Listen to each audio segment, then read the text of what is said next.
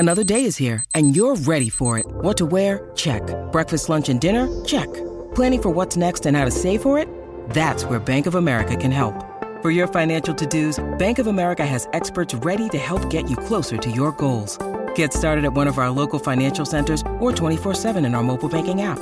Find a location near you at bankofamerica.com/talktous. What would you like the power to do? Mobile banking requires downloading the app and is only available for select devices. Message and data rates may apply. Bank of America N.A., member FDIC. When you need mealtime inspiration, it's worth shopping Kroger, where you'll find over 30,000 mouth-watering choices that excite your inner foodie. And no matter what tasty choice you make, you'll enjoy our everyday low prices, plus extra ways to save, like digital coupons worth over $600 each week. You can also save up to $1 off per gallon at the pump with fuel points. More savings and more inspiring flavors make shopping Kroger worth it every time. Kroger, fresh for everyone. Fuel restrictions apply. This episode is brought to you by Shopify. Forget the frustration of picking commerce platforms when you switch your business to Shopify, the global commerce platform that supercharges your selling wherever you sell. With Shopify, you'll harness the same intuitive features, trusted apps, and powerful analytics used by the world's leading brands. Sign up today for your $1 per month trial period at shopify.com/tech, all lowercase. That's shopify.com/tech. Welcome to the New Books Network. Welcome to New Books in Film, a podcast series on the New Books Network. I am your host, Pete Kunze. My guest today is Yves Benhamou, a teaching fellow in film studies at the Université Paul Valéry, Montpellier, France, and the author of Contemporary Disney Animation, Genre, Gender, and Hollywood. The book was published by Edinburgh University Press in 2023. Good morning, Yves. How are you today? I'm fine, thank you. How are you? I'm hanging in there. Thanks for joining us. Thank you for having me. Oh, great. Well, it's wonderful to connect with you, especially across continents. And to begin, I'm hoping you could tell us a little bit more about your background and your training. Yes, so I have a PhD in film and television from the University of Bristol. And that's the book is actually based on my doctoral thesis. It came out of that. And before that, I also did an MA in history and film at the University of Warwick. And so there were the seeds of the project already a little bit there. Excellent. I always like to ask folks who are revising dissertations into books, because a lot of our listeners are early career scholars. Can you tell us a little bit about the process of how this dissertation became a book? Yes, so the major changes were twofold, I would say. First, the structure. So I had to revise a little bit and make it more explicit. So I have each chapter is more focused on one film or a couple of films, whereas in the doctoral thesis was more structured in relation to themes. So that makes it easier for readers to find exactly what they're looking for. And also in terms of the time period, looking a little bit, expanding the time period, basically. So looking at films. So I looked at films from, in the book, 2008, 2018, so a decade, which was a bit more refocused in the doctoral thesis, so more expanded for the book. And also looking at the decade before that, so to understand what is so specific about the decade I'm looking at in the book, I have a chapter dedicated to the 90s and 2000s in Disney, which was not in my doctoral thesis. And also maybe in terms of style, making it more accessible to readers that might be students as well. So I think those might be the main things, I think, as far as I was concerned. Excellent. So I have a general question for you, and it's a bit of a loaded question since I work on Disney as well. But I'm wondering what brought you to Disney animation and why you decided to do kind of a deep dive into it for your doctoral study and now your first book. So, well, it goes back to my very first undergrad dissertation, I would say. While I was studying, I was always interested in themes around gender representation, American cinema, and also politics. And I was looking for a topic that would kind of interact nicely between these three areas. And Disney is fascinating in that regard because it has it is so central in American culture, in American studies, and also it's talked about a lot in terms of gender representation and gender. So I thought that was my starting point. And then for my MA dissertation, I was also interested in issues related to the concepts of post-feminism in terms of contemporary representations of women in media, especially in the 2000s. And then Frozen was released, and Frozen was really the catalyst for the PhD and then the book, because it also made me think about the idea of genre, film genres, and looking a little bit beyond fairy tales, Disney films being studied as Disney films in isolation, but looking at all the other generic influences, and especially looking at Disney now. For the doctoral thesis and then for the book, the starting point was, okay, now that we have Disney owning almost half of Hollywood, let's say, with first the acquisition of Pixar, and then Marvel and Lucasfilm and many other things. What defines Disney animated films? Because if you ask people who are not academics, what do you think about when you think about Disney, they will say animated films, and they will tell you about their favorite films from where they were when they were kids. And actually, that was my questions was, well, now what is so specific about Disney animated films in that decade? And especially considering the competition from Pixar and DreamWorks and late Blue Sky, and at a time when Disney is no longer the only one doing animation within obviously an Anglophone European context. So that brings me to my next question, and you've alluded to this already a bit, which is obviously Disney celebrated 100 years last year. And you've selected for your study this 10-year period between 2008 and 2018.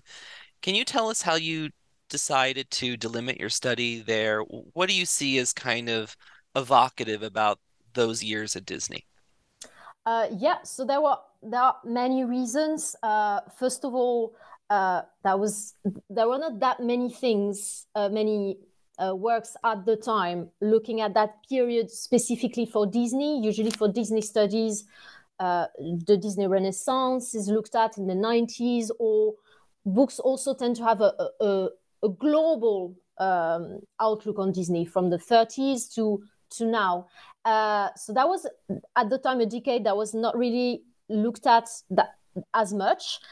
And also, when you look at academic books on digital animation, computer animation, you tend to have Disney alongside many other studios. That's so that first it would be obviously I'm really interested in Disney's interactions with other studios and other acquisitions and other things, but the main focus for me is still Disney. So that's the first element, looking at that specific decade, and also thinking of from 2008. So 2008, you have many things happening. First, you have Bolt, which is released, and obviously it's 2 years after a major change in terms of Disney management, when you have John Lasseter becoming Chief Creative Officer of Disney. That was in 2006. But Bolt in 2008 is really the first Disney animated film released and supervised under this new Pixar management and hierarchy after all those changes and all those interactions between Disney and Pixar. And this is also the first that was released. Helen Haswell writes about that, the fact that it's released. It was received rather positively compared to others like Meet the Robinsons and the ones that were in the early 2000s. Then in 2008, you also have the first MCU film, Iron Man.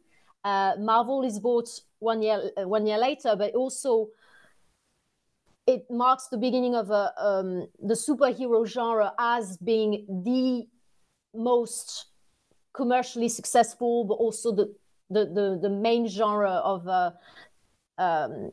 mainstream American cinema. So that's another thing. So that's looking at that. And then 2018, why end in 2018?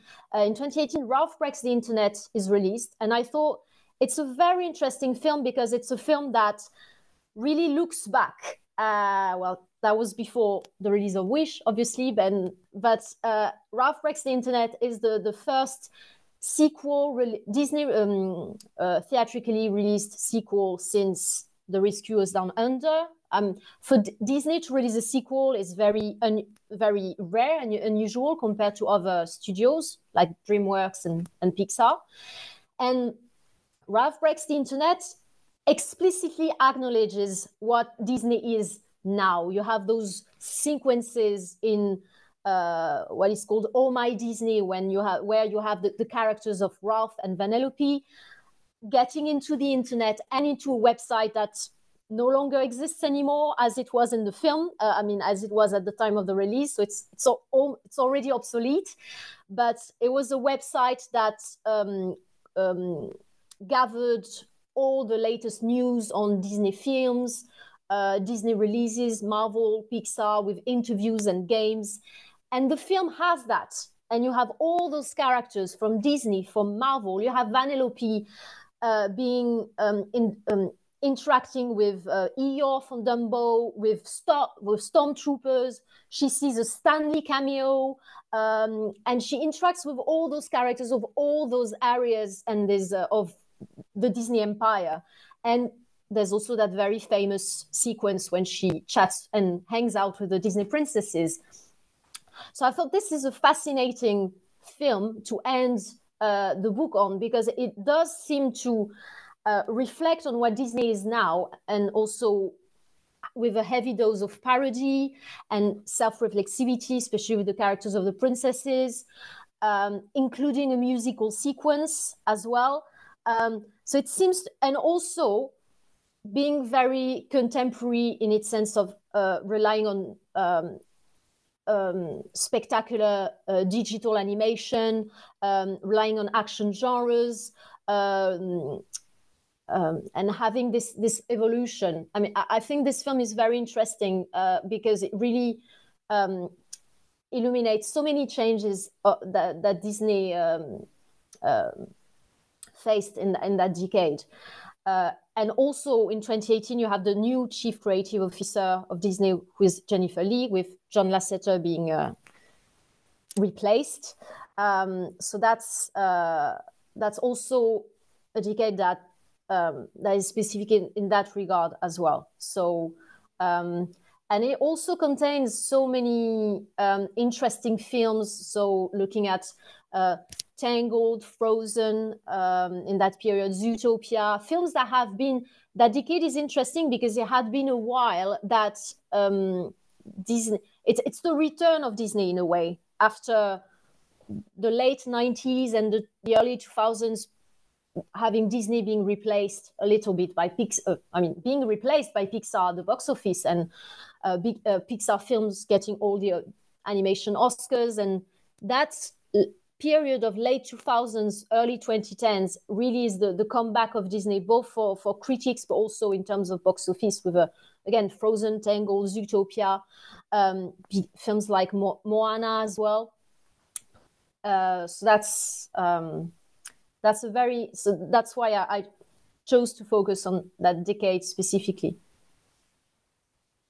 Yeah, and you raised an interesting point there, and one that comes up in your book, and I think is a fascinating intervention into Disney studies, which is, because of corporate organization, there is a tendency for folks to either do Disney feature animation, to do Pixar, to do Lucasfilm, to do Marvel. And then, of course, during this period, as you mentioned, Lasseter and Catmull are put in charge of really all of Disney animation, right?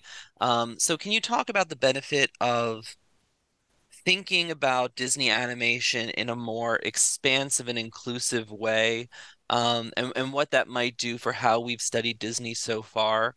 I think you've made a really interesting point here about Ralph Breaks the Internet and how that kind of represents not only synergy but synthesis among these kinds of divisions. I mean, taking into account this wider Disney universe in a way, it really illuminates the diversity first of influences at work within Disney animated films.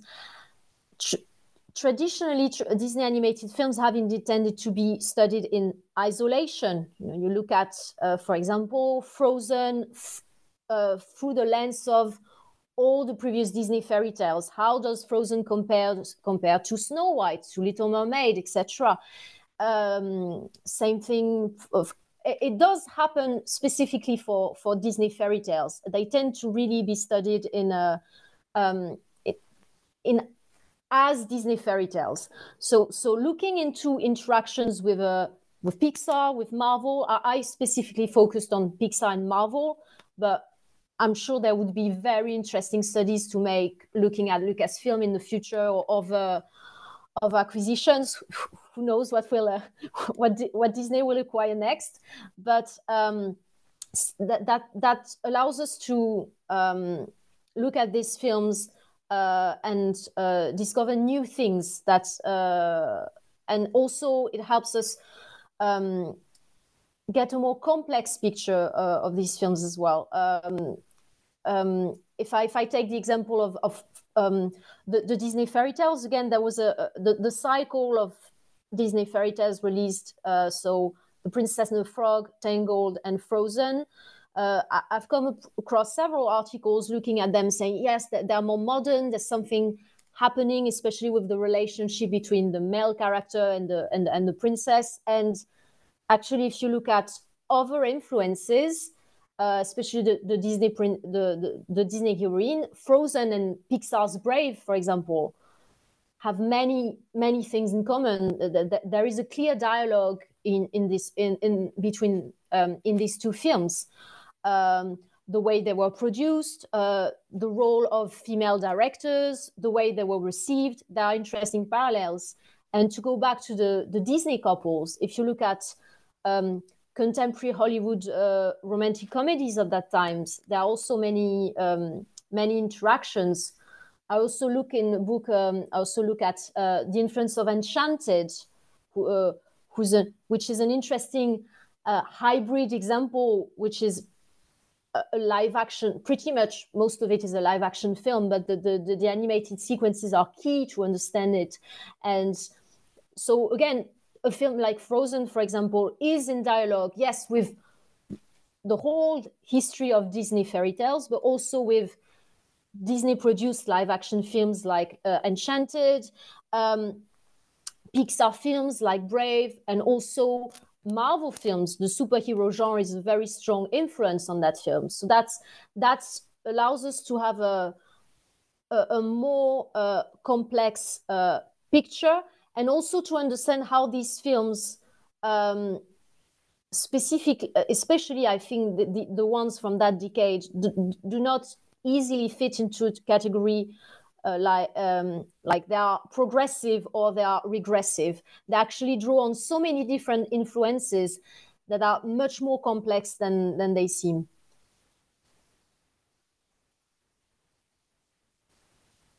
And so there's two dynamics there that we want to pull out. Let's start first with gender, right? So your book contributes to what arguably is the most vital area and the most vibrant area within Disney studies, which is this question of Disney studies and gender studies, right? We've had books and collections from Amy Davis, Johnson Chu, Sharon Roberts, Robin Muir. I'm wondering, how do you see your work kind of in dialogue with the pretty substantial tradition of feminist and gender studies analyses of Disney?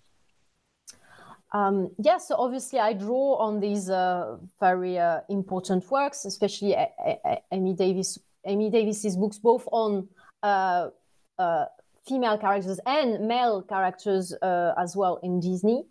So I draw on them, and also I try to expand the dialogue and looking at other film genres as well.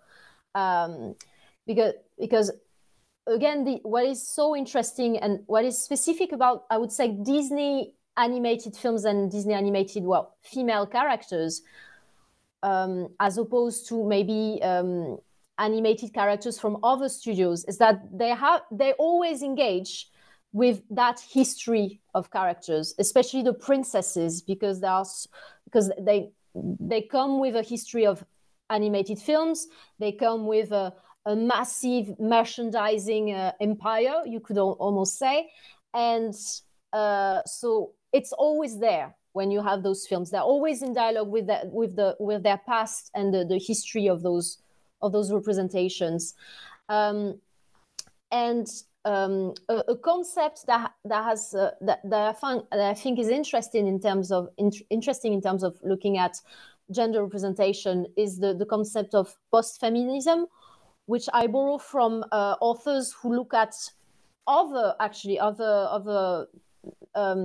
types of, whether mainstream films or media. So authors like Even Tasker, Diane Negra, Stephanie Gaines, who use that concept to describe specific contemporary sensibilities related to representations of femininity, which fuse empowerment rhetoric with traditionalist identity paradigms. So that's the entanglement. They speak about that entanglement of feminist and anti-feminist ideas. So I use that concept in terms of a spectrum, really looking at how all those films from Disney can be put on a kind of post-feminist spectrum, and how in one film you can have those moments who draw on those more traditionalist representations, draw on the past of the Disney fairy tales. We reproduce more stereotypical, more conservative portrayals of women and coupledom, heteronormative relationships. And at the very same time, that film will also have more moments or sequences that will tend towards the other end of the spectrum. And this is where I argue in the book comes in the influence from other genres, from action films, from superhero films, from other strands of romantic comedies. So this is how I would do that. So I build on these very important works, but I try to make also a connection with concepts that are not always used in Disney studies or not as often, and trying to think about how the same film, again, or different characters in the same film can draw on different influences. So I'm hoping we can maybe take a moment from the kind of the big picture discussion we've been having and think about a case study. So I'm gonna deal you Rapunzel, Tiana, or Elsa, but can you take one of those characters and run with it and give us a little sense of what you do with understanding genre, gender, and storytelling in their respective film? That's a very tough choice. Okay, pick your favorite. So if you look at Elsa, well, I'll talk about Frozen again. Frozen is on the cover of the book, so it's a very important film for that decade, and it's a very important, and it has been talked about a lot. So Elsa, again, if you use the fairy tale, the Disney fairy tale framework for that film, and looking at Elsa, while she does not fit in quite easily, she's not paired in a heteronormative relationship.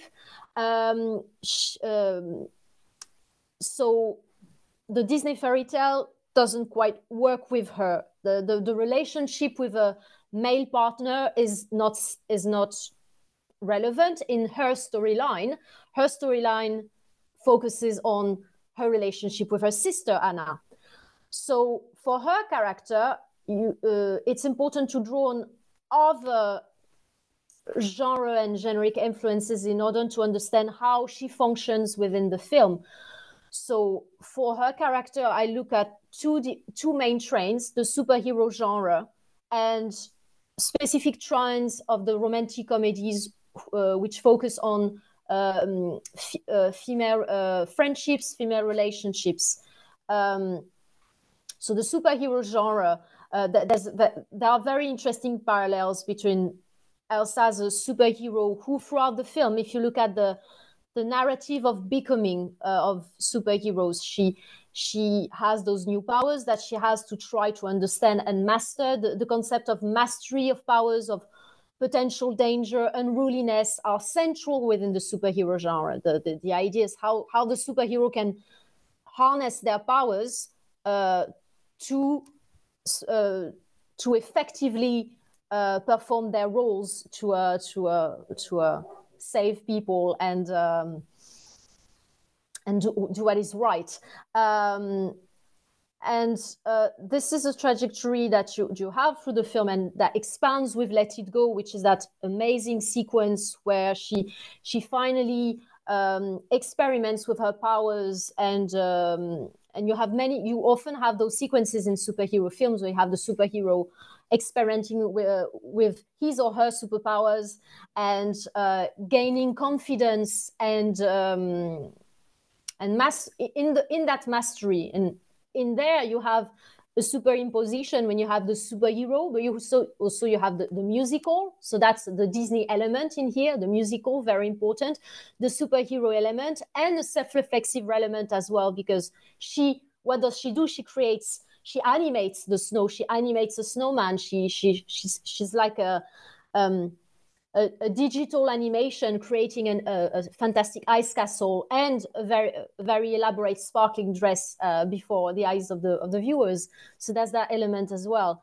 And also, if we think about her relationship with her sister, that's I make parallels in the book with a strand of also women's films, but you also have that in romantic comedies from the 2000s and the 2010s, where the focus tends to be on the female heroine and her relationship with her friends or with her family. You have that in Bridesmaids is an example. That is the most famous example. You have or romantic comedies that focus on multiple characters, and you will have one or more characters that will remain single, or who will prioritize friendships over finding romantic partners. So How to Be Single is another example. So that's how we can understand a character as complex as Elsa, because if we stick to the Disney fairy tale framework, obviously she draws onto that, and she's a highly subversive character who is closer to Disney female villains as well. There have been interesting things written on that. Catherine Lester's chapter comes to mind on Frozen. But she draws on a different tradition. So that's a very subversive characters in terms of the fairy tale, because she departs from the Disney princess to become something else. But what is so interesting in Frozen is that you get two female characters. So you still get to have Anna, who will be the princess, the more cheerful, naive princess, who will get married, who will have, and her storyline is the sister, but also the two male partners in the first film. So you get to have everything with Frozen. So on the post-Phoenix spectrum, it's all over the place. Yeah, I hope this answers your question, but I cannot speak about Elsa without talking about Anna as well. No, I think it opens up a lot more questions as well, right? Because one of the things my students and I often talk about is in the Disney Renaissance, we get the heterosexual romance plot, right? Mm-hmm. And of course, thinking about Rick Altman and Tom Schatz, right? The musical is always already, at least in a Hollywood context, a romantic comedy, right? Mm-hmm. It's always kind of premised on that what Altman calls the dual focus narrative, right? But then you get to this period that you've focused on in your book. And, you know, we get Merida, we get Elsa, we get Moana. Mm-hmm. And then after your period that you're focusing on, you know, you also get Mirabelle, right? But they're all strong female leads who are not motivated by pursuing a heterosexual partner, right? They're motivated largely by familial love and by self-determination and self-realization.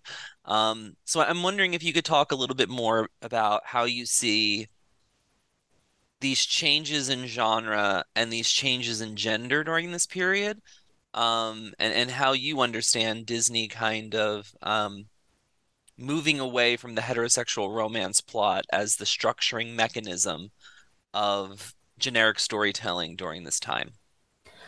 Yeah, so I think there are, I would say maybe there are two things. First of all, if you think about so I'll start with the fairy tale ones. So Prince and the Frog, Tangled, and Frozen. Those films have to, so they are musicals, they are fairy tales, and they have romance in them. So at first level, these are what you expect from Disney fairy tale musicals. But these Disney fairy tales come after a decade of Shrek that explicitly satirized this specific, exactly what you described, the representation of fairy tale romance, heteronormativity with songs, the musical elements. So Shrek mocked that very explicitly. So Disney has to come after a decade of very explicit, sometimes heavy-handed parody, and try and do, how can you do naive and sincere after, you know, having a princess singing so loud that she kills a bird, or, you know, so many other examples that you get from Shrek. So there's that obstacle, that first obstacle. And Frozen follows from that in a way. Well, you have in The Princess and the Frog, you do have the prince who is this character who's potentially a masquerade, because in most of the film, the real prince is a frog, and the real Prince Navid is actually his servant in disguise. Then in Tangled, you have also as well that Flynn / actually Eugene, that character who's not a prince and who is very much influenced by DreamWorks in the humor that he uses and the way he evolves. And then in Frozen, you have Hans, Prince Hans, who is the villain, and the explicit, and not the villain in the fun way that you get in Shrek, when you have the Prince Charming, who is very pathetic and very mocked. He's dangerous, but he's mocked a lot as well. Hans is unexpectedly a villain, and he's killed. I mean, it's not killed. Sorry, actually, he's eradicated. He's eradicated in Frozen. So the fact that we have that, the epitome of chivalry, fairy tale masculinity, is eradicated with Frozen. This is no longer at least in animation, this is no longer the ideal. So we have all the films coming after Frozen, which no longer focus on romance. I think also in part, coming from the influence of Pixar as well. The romance in Brave is in the background. What matters is the relationship between the mother and the daughter. But Frozen has so much success and is so influential, and comes then out with a sequel, that I think this is the first element that eradicates at least this nostalgic ideal of Disney romance as represented within the very conventional, expected representation of romance and gender. This is no longer those sequences of love ballet in Frozen. Actually, you actually realizing that this is the villain performing his villain song as well in Frozen with Love is an Open Door. So you can no longer have that afterwards. at least in animation. In live action remakes, it's another story. So that's that first thing, the parody, the satire. How does Disney deals with the parody and the satire and eradicates at least that stereotypical character? And then the second influence, I think, is moving away from romance, because it borrows from action and the action genres, and the equivalent of the romantic pair is the buddy pair, is the buddy relationship. So instead of having romances in films like Moana, you have Maui and Moana, who function as the pair of action buddy comedy. You have the most explicit example would be Zootopia with Judy and Nick. So you have that in Moana, you have Maui and Moana, and the most explicit example of the buddy relationship is Nick and Judy in Zootopia. In Big Hero 6, you have a team of friends, so no longer any romance. You also kind of, I don't talk about it in the book, this is not my main case study, but you also have that in Bolt, with Bolt and Mittens, the cat. So you have all those films which shift from the romantic pair to the buddy. And there are many parallels between those, because in those contemporary fairy tales, those romantic pairs, very much inspired by contemporary rom-coms and screwball relationships who don't get along at the beginning, are very different, opposed in every way, but they have to work together, and then they ultimately fall in love. You have that with Naveen and Tiana, you have that with Flynn and Rapunzel, and you have that with Anna and Kristoff. And this is where the shift from Hans to Kristoff is interesting. And then you have also that with all the films I quoted before. So you have buddies. Again, Judy and Nick, they don't get along. They're opposed in every way. A rabbit and the fox in Zootopia don't get along, opposed in every way, but they have to work together to help each other out. And then they form an effective partnership and become friends at the end. So there's also that shift, that buddy friendship, buddy relationship, which is central in action films. In action films, you either have the team, the superhero team, or the action buddies. So moving away from fairy tale romance, eradicating the prince, and then getting this influence from action genres and moving from romance to buddies. I hope this answers your question. It gives me a lot to think about, but the thing I want to talk about, because I'm biased, is the musical. Because I'm thinking of Jennifer Flieger's work, right, where she argues that the early Disney princess has an operatic vocal performance, and then moves into a Broadway style in the Disney Renaissance. And then when we get to Tangled, we get a pop vocal, right? In part because we have Mandy Moore. It strikes me that the period you're talking about, we see a return to the Broadway musical, but I'm interested to see what you think about the relationship between Disney and the musical in this period.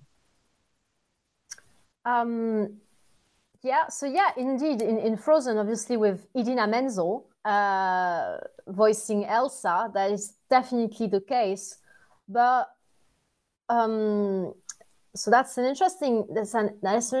interesting question. And actually, when I looked at the musical within my book, I actually looked at parallels between musicals and action genres. So kind of deviating from that perspective. So I have to admit, I haven't looked into that in detail as much. Perhaps you can just give us some general thoughts then on what the musical means in this moment. And we can leave Professor Flieger to answer the vocal performance question in her future work. I mean, the musical is still integral to Disney. That's for sure. There were it's interesting to see, though, that in that period, the films do alternate. It seems that they are still essential, but you do also have a couple of films that are not musicals. Zootopia, Bolt, Big Hero 6, the first Ralph Breaks the Internet. So obviously there are generic parallels between action films and musicals. Numerous authors have looked into these parallels, and I tried to look at it in the book as well. I think it is still central, definitely. And again, if you look at the films that have, especially at the with the remakes, the remakes that have been the most successful are the ones that have been musicals. Aladdin, The Lion King. So it's interesting to see. I think they are here to stay as far as Disney is concerned, because there is still that aspect of, when you mentioned synergy earlier, obviously, if you have a musical, you also have the Broadway adaptation that is possible. You have the CDs, you have the music, you have the performances in the parks, at the parks. So it invites further synergistic possibilities that you would not have as easily with a film like Zootopia. Even if you have one very famous pop song, the Shakira's "Try Everything," and that it is a very important song narratively in the film. It plays a very important role, but it's a Zootopia musical, a Broadway adaptation would be more difficult than, let's say, an Encanto adaptation. So I think it is still central for these reasons. And also the musical has always been and still continues to be, with the example of Frozen and Encanto and Moana, that moment of also female empowerment and self-determination. And it's the most iconic sequences tend to be those musical sequences. I mean, Let It Go might be, if there's one sequence maybe that encapsulates that decade of Disney, it is Let It Go, because the song has been heard by so many times, and it's the most, to me at least, it's the most interesting in the film in terms of aesthetic, and every time it's so essential in the development of the female character. So yeah, I hope it answers your question. Yeah, it gives us a lot to think about, and you kind of gestured to in your answer, but I'm hoping Encanto ends up on Broadway. If Disney doesn't put Encanto on Broadway, they're fools. But I also was struck, and because I read a lot of Noel Brown's work, right? Your thoughts on Disney animation and how it intersects with this question of the children's film and the family film. And in my own research, I've gotten an opportunity to interview a lot of folks who work at Disney, and they really are ambivalent about being considered children's entertainers, right? They really push against that. And that goes back to Walt, right? We can find evidence of Walt doing the same thing. I'm curious your thoughts on the usefulness and the utility of considering Disney animated films to be children's films and family films. Yeah, so that's a tough question, because why? I mean, I assume that the people you interview tend to stay away from that term, because it tends to be, even in academia, it tends to be associated with very pejorative connotations. If it's a children's film, well, it's commercial, it's not very clever, it's a limited audience. In the same way, those, I mean, obviously not always, as there are very interesting and developed and thorough studies of children's films, but this tends to be those kind of generic labels like chick flicks, or that tend to equate a specific assumed target audience and the content, and they come with also pejorative connotations. Chick flick can have that ambivalence as well. So for the purpose of the book, because there are very interesting studies of children's films, and Disney tend to have tend to be often included in those studies. My aim in the book was to look at genres beyond what tends to be associated with Disney. And obviously, if you look again, you take any academic book on children's films or family films, there will be at least one chapter on Disney. And these are very useful labels. Obviously, I disagree that these are pejorative connotations, but I mean, to me, that it's a generic label. It's not pejorative, but it's often used even in popular writing and journalism. It tends to be used in a pejorative way. So I tend to look. With the book, I try to look at other genres, to look at things that are, to look at new things in those films, because obviously they tend to be categorized as children films. So they have been studied alongside other children films, other family films. But I thought that saying, for example, if I say Frozen is a rom-com, let's say, how useful is that? What can it show that you wouldn't understand if you were sticking to children film, for example? So that was my personal approach. And so also raising I think maybe another reason why those, it is difficult to solely categorize those films as children films. There are children films, but there are also many other things, is that the audience is much wider. I mean, family film might be for those Disney animated films, maybe family films might be a little bit more accurate, because especially with the films in the 2000s, they have so many self-reflexive elements. They draw on so many other generic influences that the audiences, all sections of audiences will get something out of them. I think especially fairy tales, to fully appreciate. Obviously, Frozen can be appreciated by very young children, as it has been a lot. But the audience reaction was so strong because older children and young adults and parents were expecting something specific with that film, and they were surprised because it did not stick to what was expected in terms of the prince and what we mentioned earlier. So what label, obviously what label is what label to choose is never innocent. It's always calculated. I remember reading one of the first Frozen's description in the trailer. The blurb said it's a action-packed adventure comedy, which is not wrong, but it's a very specific way to enter the film, saying that Frozen is an action-packed comedy.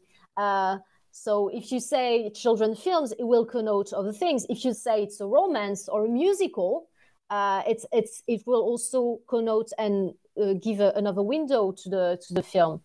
So it is definitely a useful category, but and very hybrid as well. Children films obviously can englobe so many different things. So it can be useful, but but in my personal work, I try to look at genres that were not necessarily as much associated with Disney. And so as we head into the home stretch, I'm going to ask you a bit of an unfair question, which is that, from 2018 to 2024, we've seen the release of more Disney animated films, of course. Thinking of films like Encanto and Turning Red and Wish.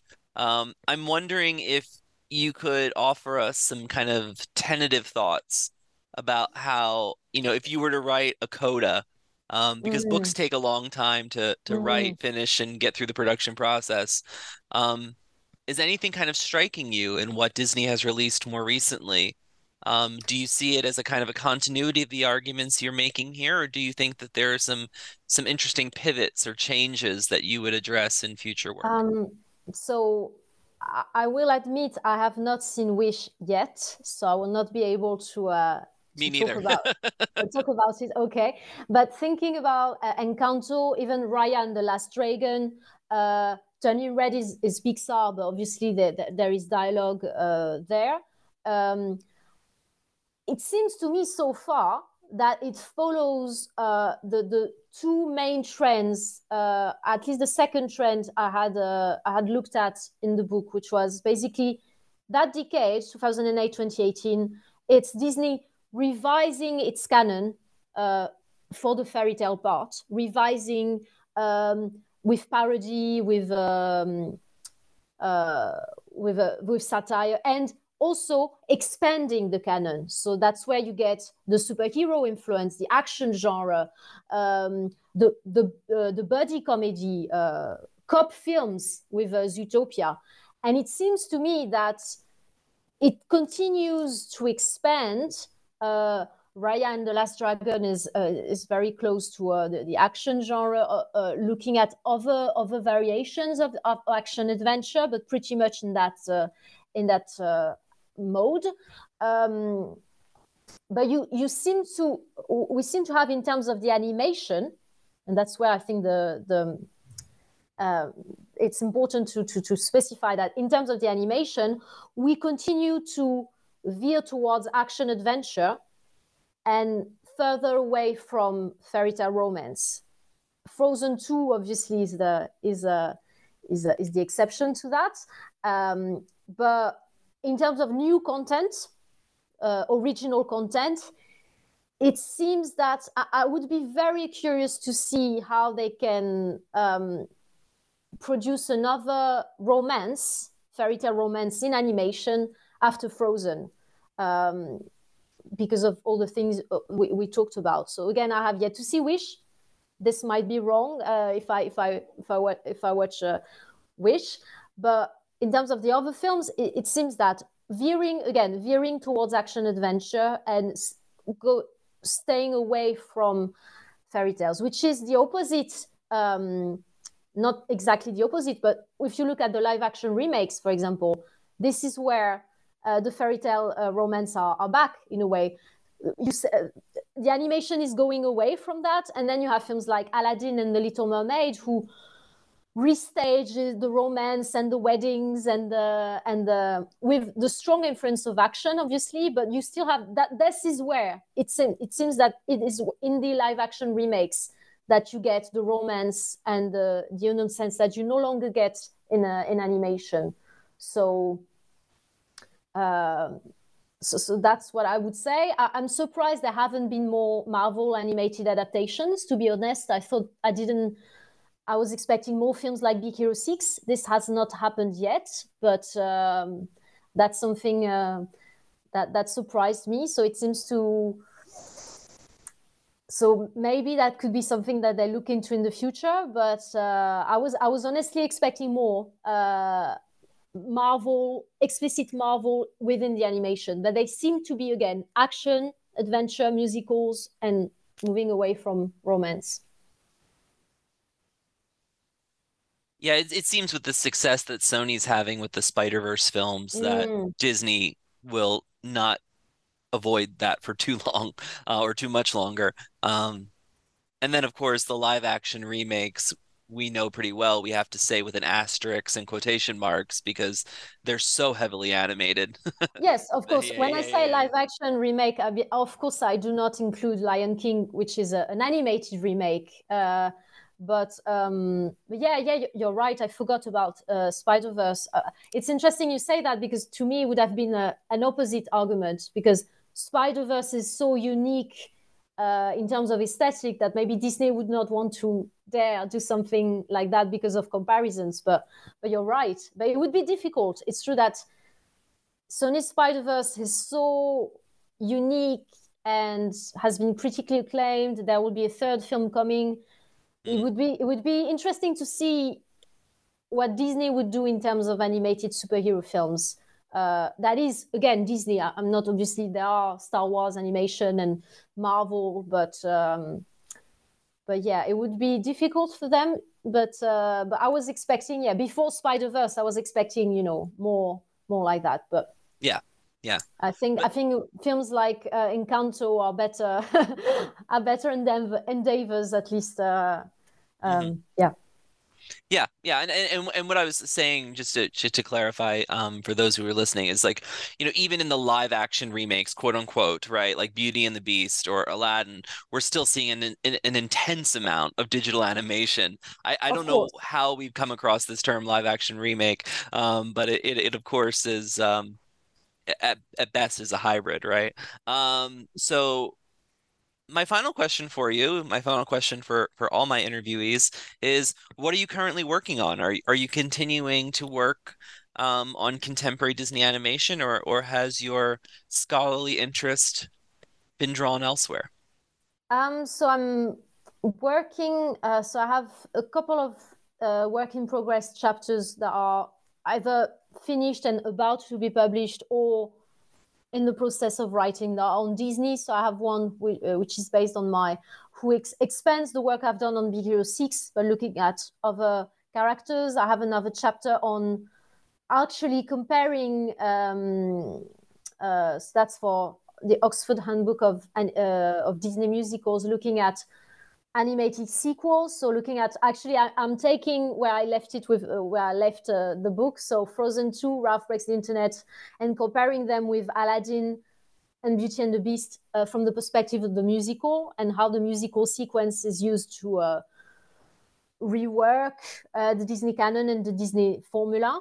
I have another chapter on the Disney Princess coming as well for 2025. And after that, I might look into other scholarly ventures and looking at studios in the European context. So basically, after spending time to think about what defines Disney and what makes Disney Disney in terms of animation and reception and genre, I want to look at that same period, but looking at other studios and how independent studios have tried to create an identity and how they survive. So especially looking at Cartoon Saloon from the Irish studio is one I'm particularly interested in.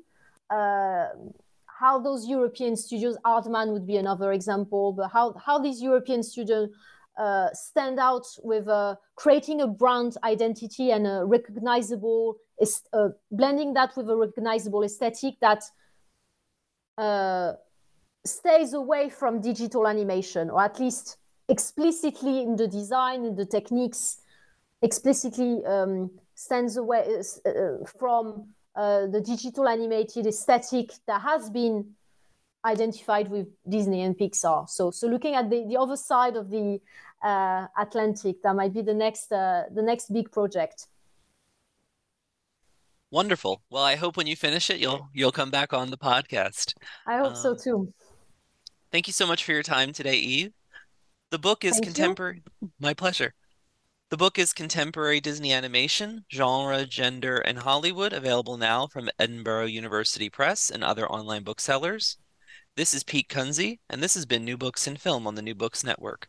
Thank you for listening, and we hope you'll join us again next time.